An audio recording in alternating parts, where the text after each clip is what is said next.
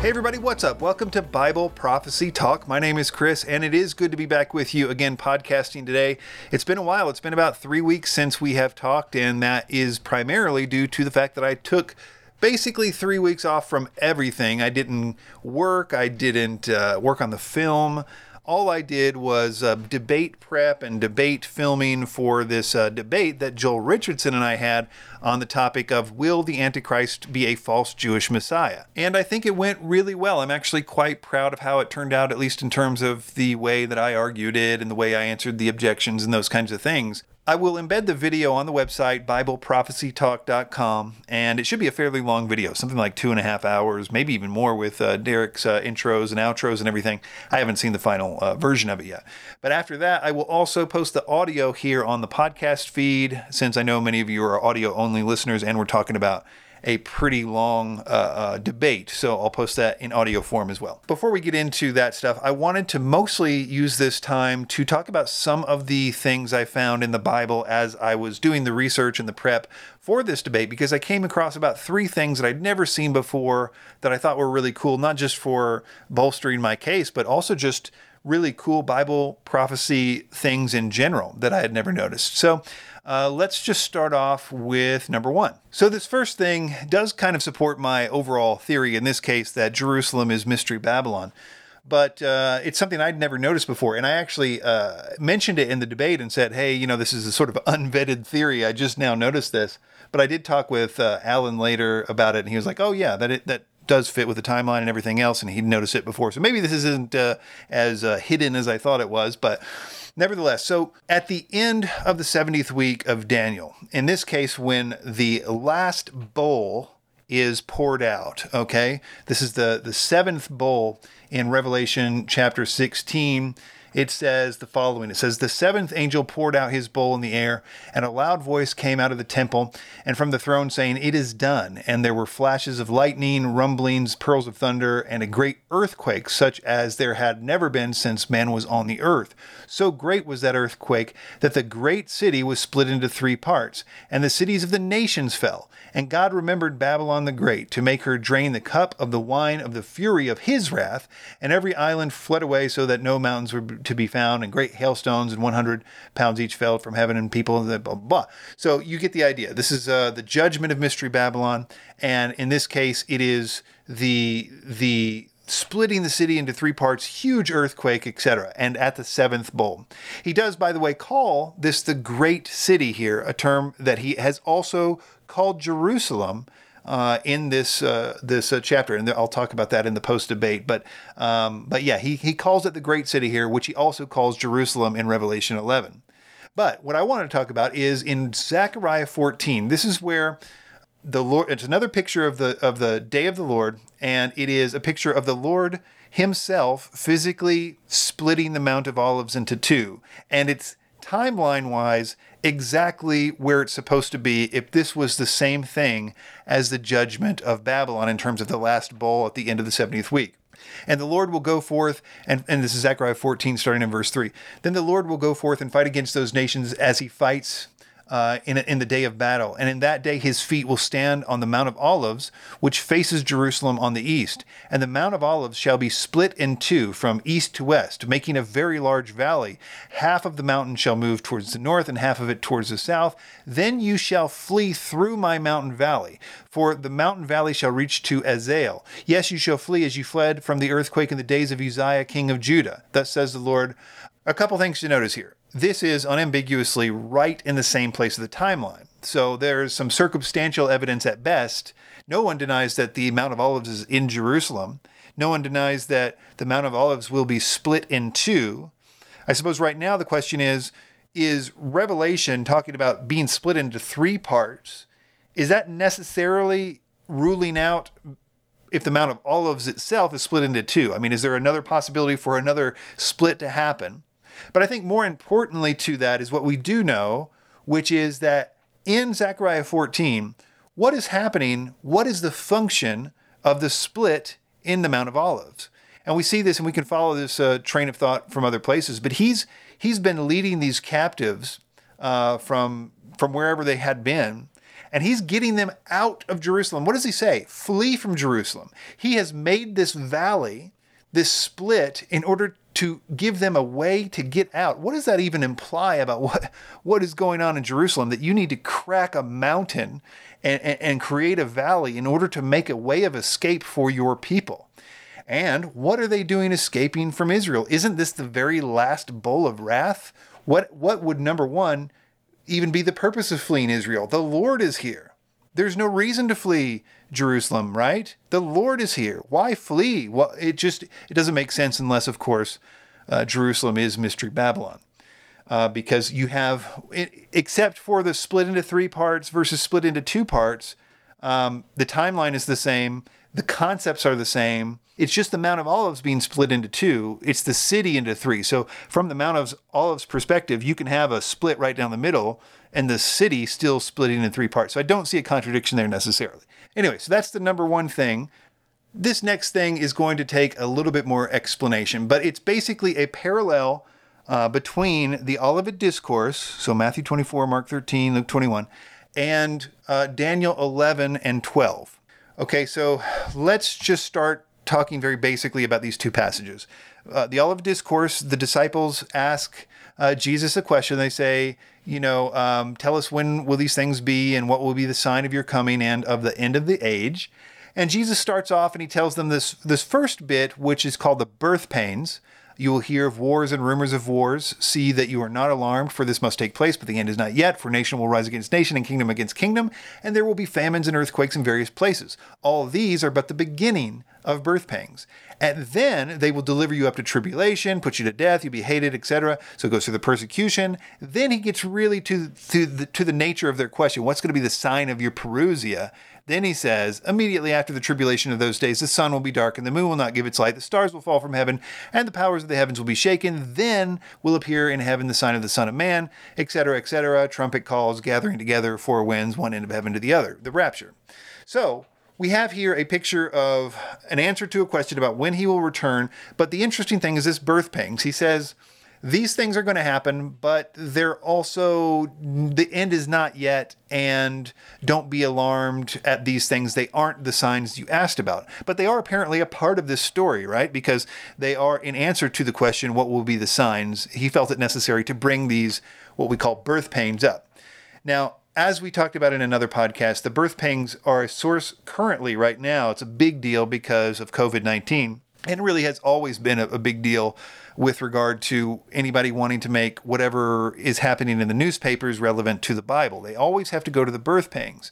And so by hook or by crook, somebody has always tried to find a way to make these things can mean anything in terms of timeline. So like a typical concept like John Walvoord or whatever would say that these birth pains, these wars and rumors of wars, famines, earthquakes, various places, they've been going on for millennia. He would say 2,000 years. They've been going on since the moment of Pentecost up until now. These birth pangs have been happening. So there's typically an idea that these things will have to increase in intensity. So a lot of the discussion really relies on, well, these wars got to keep getting worse. The earthquake's got to keep getting worse. The famine's got to keep getting worse. The pestilence got to keep getting worse, where it kind of all falls apart. And I would say, and basically any war, the War of 1812, the Spanish-American War, the War of the Roses, it doesn't matter. They all get to be a part of this. I think if it were true, I'd just deal with it. But since I believe and I can show that it's not true, it really does dilute this prophecy, because it basically makes it meaningless. Because as we know, famines don't just increase intensity for 2,000 years. They're varied, and same thing with wars and everything else. Without going into all the stuff that I've mentioned in other podcasts, I think that you can tell that this must be in relationship to the 70th week of Daniel. The birth pains are, in effect, those things that happen before the midpoint. If you want to put it like this, the first 3.5 years. It may not be exactly that clean, but it helps to understand where I'm going with this. The birth pangs are essentially the first 3.5 years.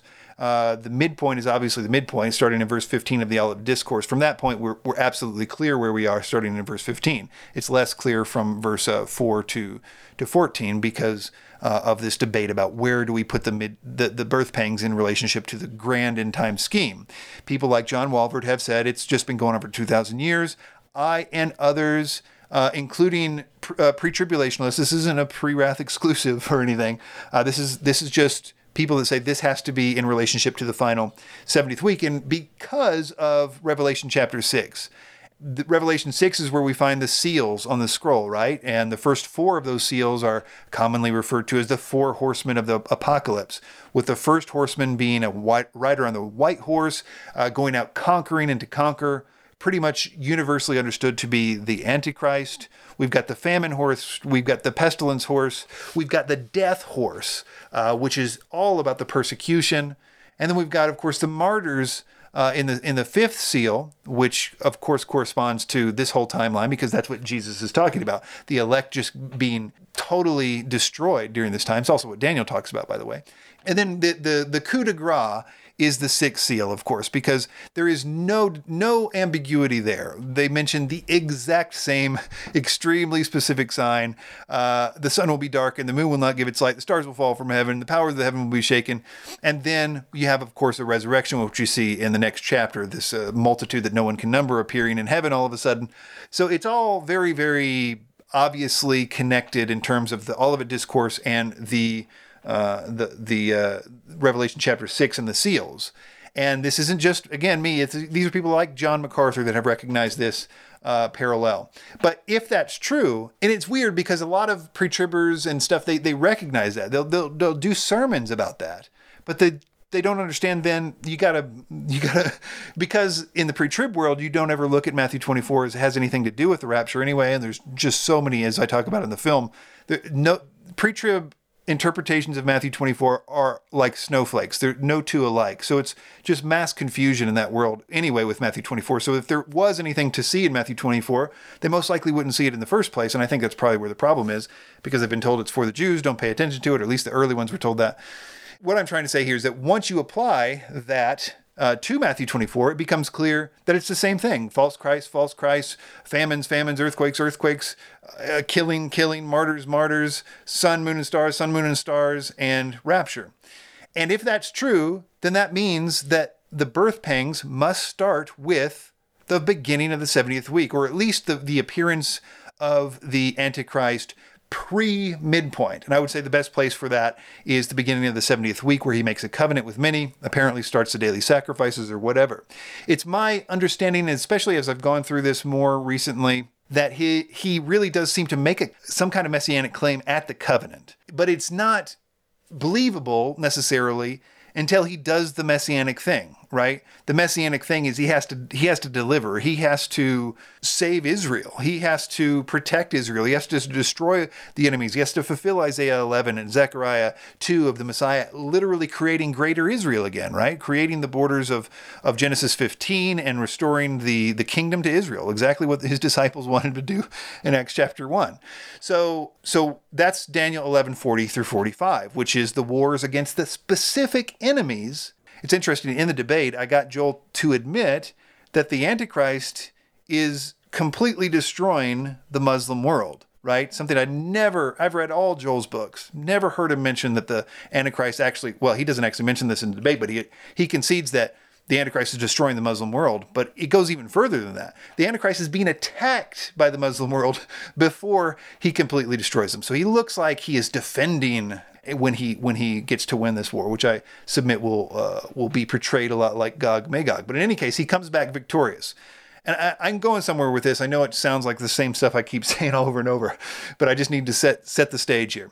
And in Daniel 11:44 through 45, so we have those wars, and we know that those wars must be before the abomination of desolation at the midpoint. We know that because of the next verse, which starts a new chapter, Daniel 12:1, which says, at that time. Now, generally speaking, those kind of timing connections just are really hard in my experience to get around. At that time, Michael will stand up. There will be a time of trouble such as never since there was a nation until that time, etc.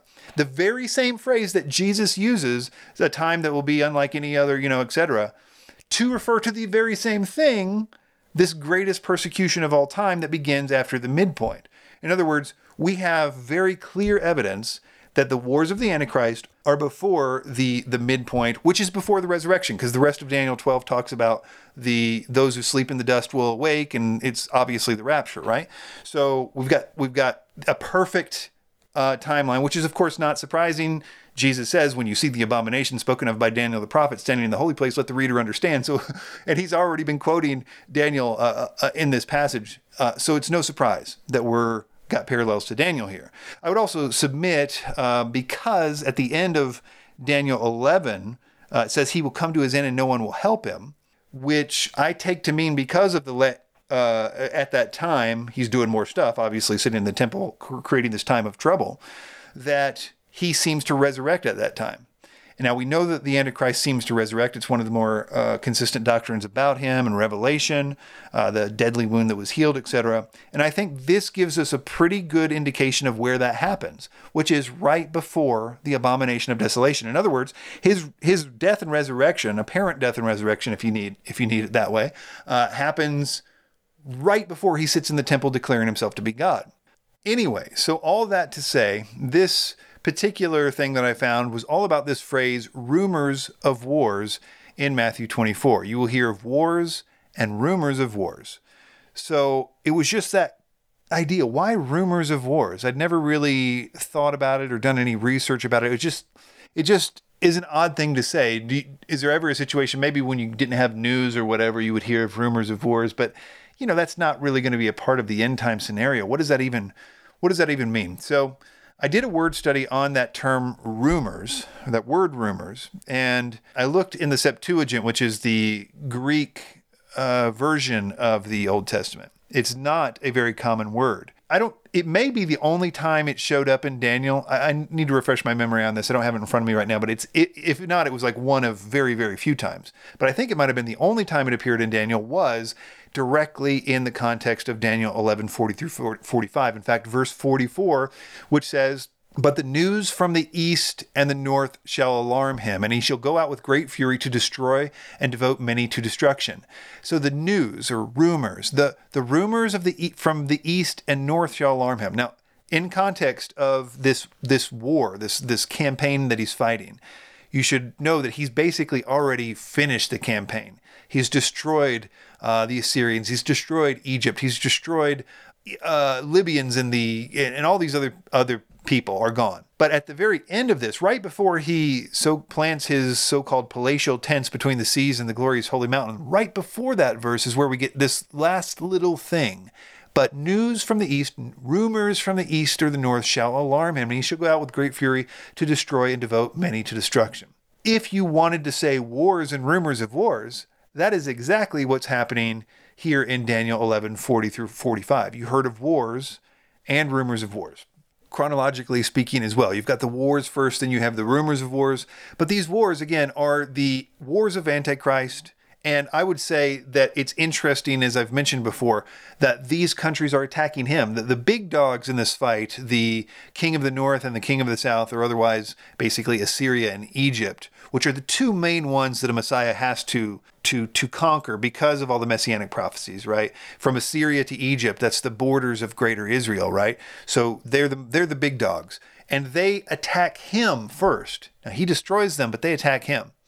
And again, if we plug this back into the timeline of Matthew 24, which I'm trying to suggest here, is that Jesus starts that from the false Christs deceiving many. Well, that's lining up with the Antichrist and the first seal, the rider on the white horse. And then I think you can connect Daniel here as well, because Daniel doesn't let you off the hook. Daniel gives you a couple different time signatures here. He gives you the wars first. I believe he also gives you the where the wars are in relationship to the midpoint because of Daniel 12:1. And then he gives you the rapture after that, when you've got the those in the dust of the earth shall awake, some to everlasting life. So we've got the exact same timeline in Daniel as we have in the Olivet Discourse, as we have in Revelation 6. And because we can merge all three of those chronologically, and this is just, I know what I just mentioned here with the rumors of wars, I don't intend that to be some kind of slam dunk or anything, but it's just one more brick in the wall, that says this is the right track. That this is equated, Daniel 11 and the beginning of 12 are related to the Olivet Discourse and related to Revelation 6, which means that the birth pangs just simply are not going on for 2,000 years. And it means that the birth pangs won't start until the Antichrist is on the scene and having made a covenant with Israel that results in sacrifices being made at the temple. In other words, we're not in the end times because of COVID-19. We're not in the end times because of World War II or any of the other wars or any of the other famines or any of the other earthquakes. Another thing that I found that I thought was fairly interesting that I had not seen before was in 2 Thessalonians 2, and this is regarding the Antichrist sitting in the temple, declaring himself to be God, exalting himself above every so-called God or object of worship is the way it says it here in the net. And I want to just talk about that because this was brought up because Joel's argument against the Antichrist sitting in the temple, declaring himself to be God, my concept is that he's doing that to act as though he's the Messiah, because of course that's what the Messiah does in the millennium and the eternal kingdom. He sits in the temple and he receives the worship of the world in a pilgrimage system of the world. So the Antichrist is essentially trying to do that. And Joel's argument is no, he's blaspheming God. He is trying to delegitimize it, kind of like Antiochus, who sacrificed a pig on the altar, etc., trying to delegitimize Judaism by this abomination of desolation, and not legitimize it. So yeah, I would argue that, and I do argue that a number of different ways. First, I would say that blasphemy against God is in the eye of the beholder in the Bible. I mean, Jesus was put on trial for blasphemy. You've got situations where a person who sat in the temple declaring himself to be God that was not God, that would be blasphemy against God no matter which way you look at it. But I would argue that my understanding of what the Antichrist is doing as he sits in the temple is going to be blasphemy against God. I mean, he's definitely going to be preaching some kind of false doctrine because he's not really God, and he's got to fake a bunch of stuff, like why did the rapture not happen? Why did a whole lot of stuff that he can't actually make happen? So he's going to twist Scripture quite a bit. And I would say it, in that sense, is kind of like a Jehovah's Witness, who certainly are very blasphemous against God and their doctrine. At the same time, a Jehovah's Witness believes that they are true Christians, the only ones that got it right, So I think, yes, you can have blasphemy against God and declare yourself to be God. None of this necessitates him knocking over the temple stuff and saying, this is all wrong. You guys are totally wrong. This is against Judaism. But anyway, my point is the thing that I found here was in trying to find a way to show that was objective. In 2 Thessalonians 2, when it says, starting in verse 4, who he opposes and exalts himself above every so-called God or object of worship. And every time I read that before, I kind of had an idea of like, I'm above God himself. Like God, I'm above God. I'm above anything that can possibly be worshiped.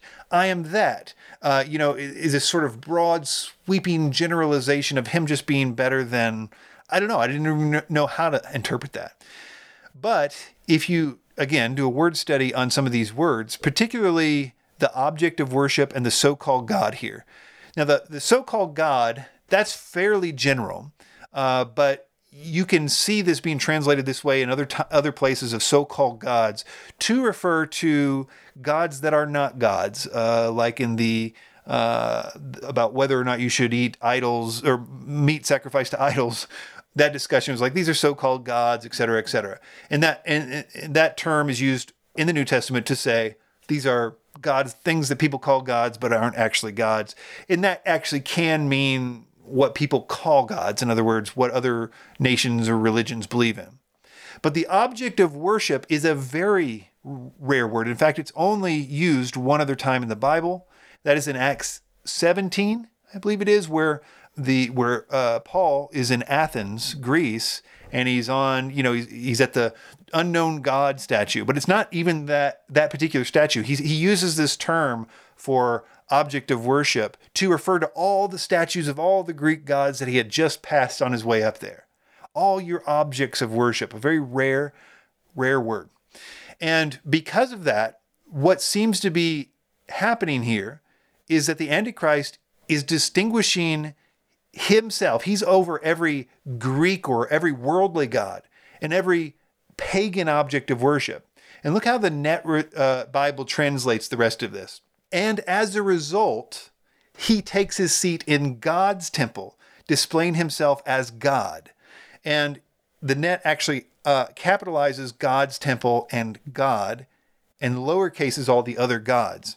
In other words, they see the distinction in the underlying words that the Antichrist is saying, I, as I sit in this temple, am declaring myself to be over every worldly god, over every worldly idol. And as a result, I'm sitting in God's temple, no doubt about where he's at, declaring myself to be God. That is to say, capital G. So as opposed to him supposedly delegitimizing the temple here, I think we have some fairly objective proof that he is legitimizing it. All right, so let's move on to my analysis of the debate and how it went. As I said earlier, I think that I did really good. I think that my arguments were solid. I think that Joel, for the most part, didn't really even address anything substantive that I brought up. I mean, for example, as he even admitted in his second round that like 1/3 of Chris's theory is about Mystery Babylon, yet in that same video he says he doesn't have time to deal with it. Like, okay, so you admit that 1/3 of my argument is that, but you just don't have time, but you have time to do what seems like a bunch of time wasting and all kinds of rabbit trails that he goes down and everything. It wasn't really until there was like a round where I got to write in 3 questions to get him to answer. Like he has to answer these questions. And it wasn't until that last little 5-minute segment that I got him to even address the issues. I mean, he did bring up the Found No More verse in Mystery Babylon, which I wrote a chapter about and, have dealt with many times. But that was, as far as Mystery Babylon, that was the only thing he brought up. I would say the vast majority of any Bible verses he quoted against the theory, or his whole really argument against the theory, rested on verses about either Gog Magog or Armageddon. In other words, to my claim that the Antichrist would claim to be the Jewish Messiah, Joel would quote a verse about Armageddon and say, nuh-uh, because the Antichrist is destroying Israel at Armageddon. He would also quote a verse from Gog Magog and say, look, Gog Magog go against Israel at Armageddon. Huh? And he would just, he probably quoted every possible verse there is in the Bible about either Armageddon or Gog Magog at various times in this debate. And there were multiple rounds where I was like, this is irrelevant. I mean, not only does whatever happened after the day of the Lord starts is irrelevant to what the Antichrist is doing at the beginning. In other words, how to put that. This is one way to put it that I put in the debate. It's a necessary part of the Antichrist doctrine that the Antichrist turns on his capital city at the end. That's just what Revelation 17 says, that he turns right before he goes to war against the Lamb, i.e. Armageddon. He and his kings turn against Mystery Babylon, burn her with fire, etc., etc.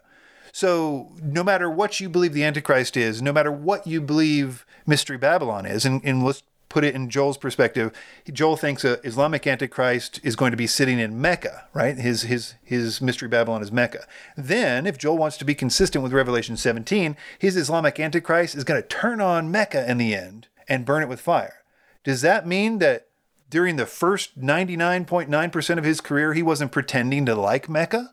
And Joel would say, of course not. And more to the point, I think that really everything from the beginning of the covenant probably up through the midpoint significantly until the day of the Lord starts, there's going to be a patina of whatever he's trying to convince people of. In this case, I believe that he's acting, there's no evidence, in my opinion, that he is acting aggressively towards Israel up until Armageddon.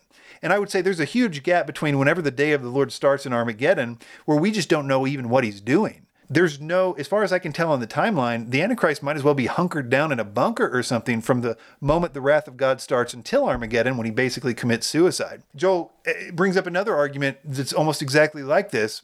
As I said, this is almost his entire sort of argument against this, was about the 2/3 of Israel. He says that they're going to be killed by the Antichrist in Armageddon. And he says, well, how do you explain that, Chris? They're being killed by the Antichrist at Armageddon. Why would they follow somebody that kills them? I kid you not. That's an argument that he made.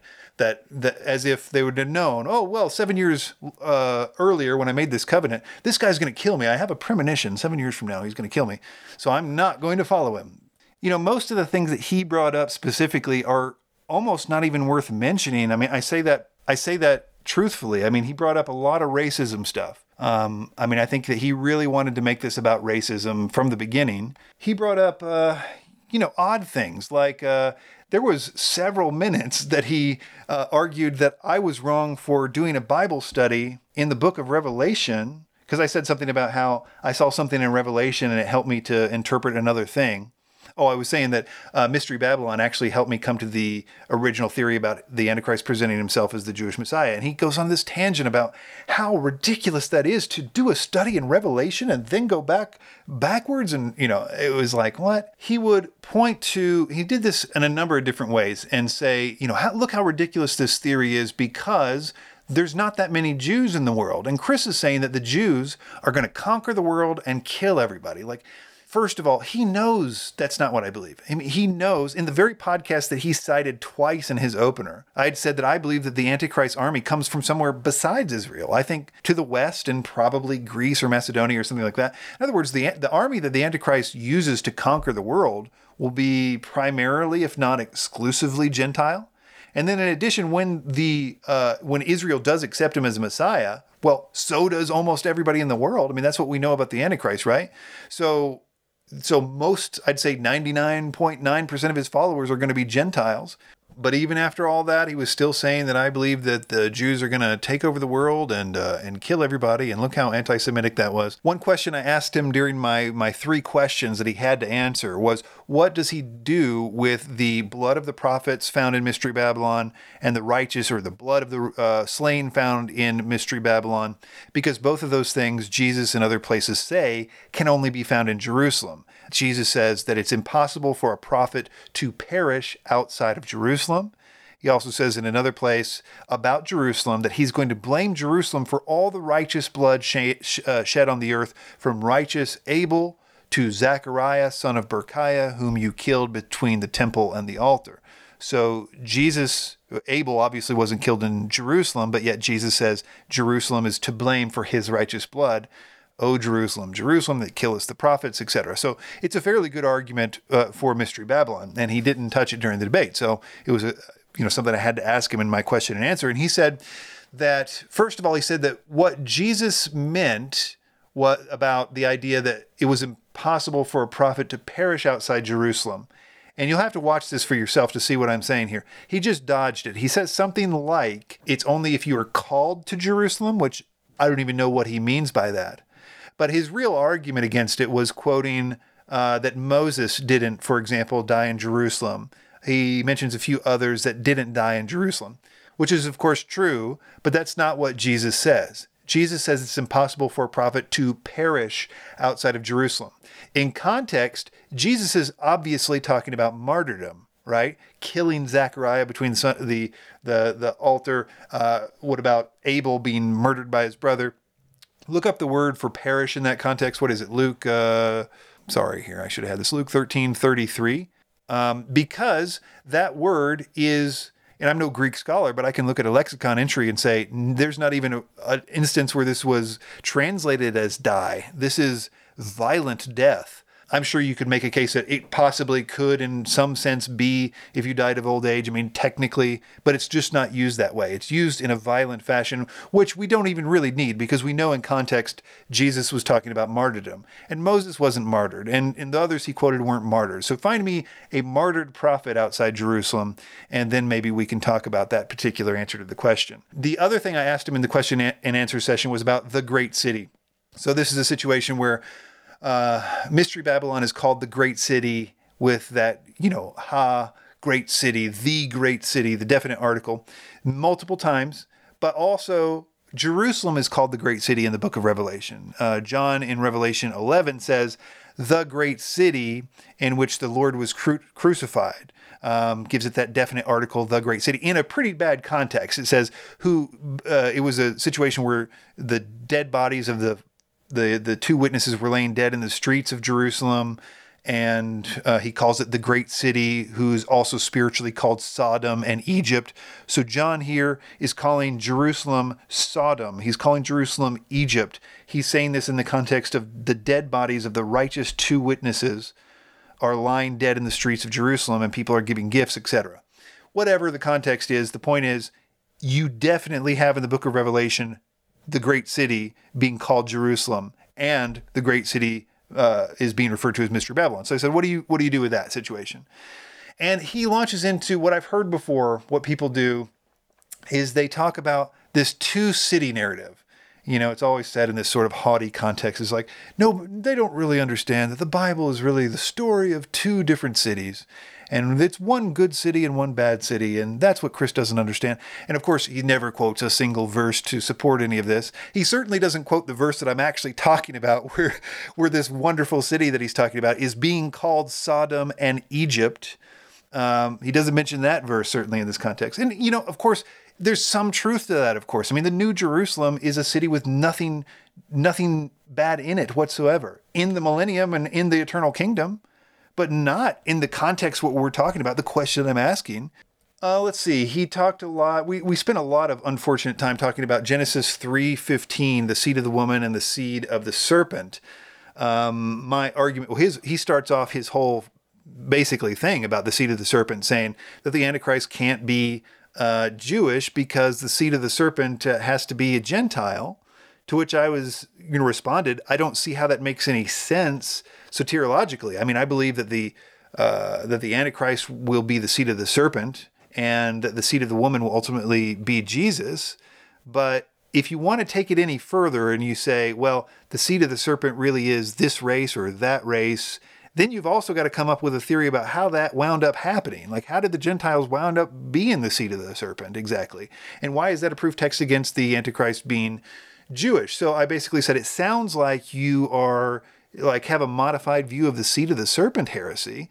To that, basically the next round was at least 5 minutes of him being, quote unquote outraged about that. And saying how disappointed he was in me and everything. And to which I said, and then, wasted maybe 30 seconds in the next debate saying, look, you're the one that said that the seed of the serpent is somehow proof that the Antichrist won't be Jewish. And then, of course, he walks it back in the next video saying, I just really thought it was spiritual. Well, if you really thought it was spiritual, then what are you doing using Genesis 3:15 as any kind of, it's completely irrelevant to this debate. Another topic that maybe isn't irrelevant to the debate, but is pretty close to irrelevant, and we spent way too much time on it, was Daniel 2. I don't know, many of you probably know that my view on Daniel 2 is that it's not the same as Daniel 7. Daniel 2 is a prophecy of the inception of the kingdom of God. The statue that hits the statue, it's a small stone, but it grows into a large mountain over time. It says that in the days that they set up a kingdom, that rock is called a kingdom.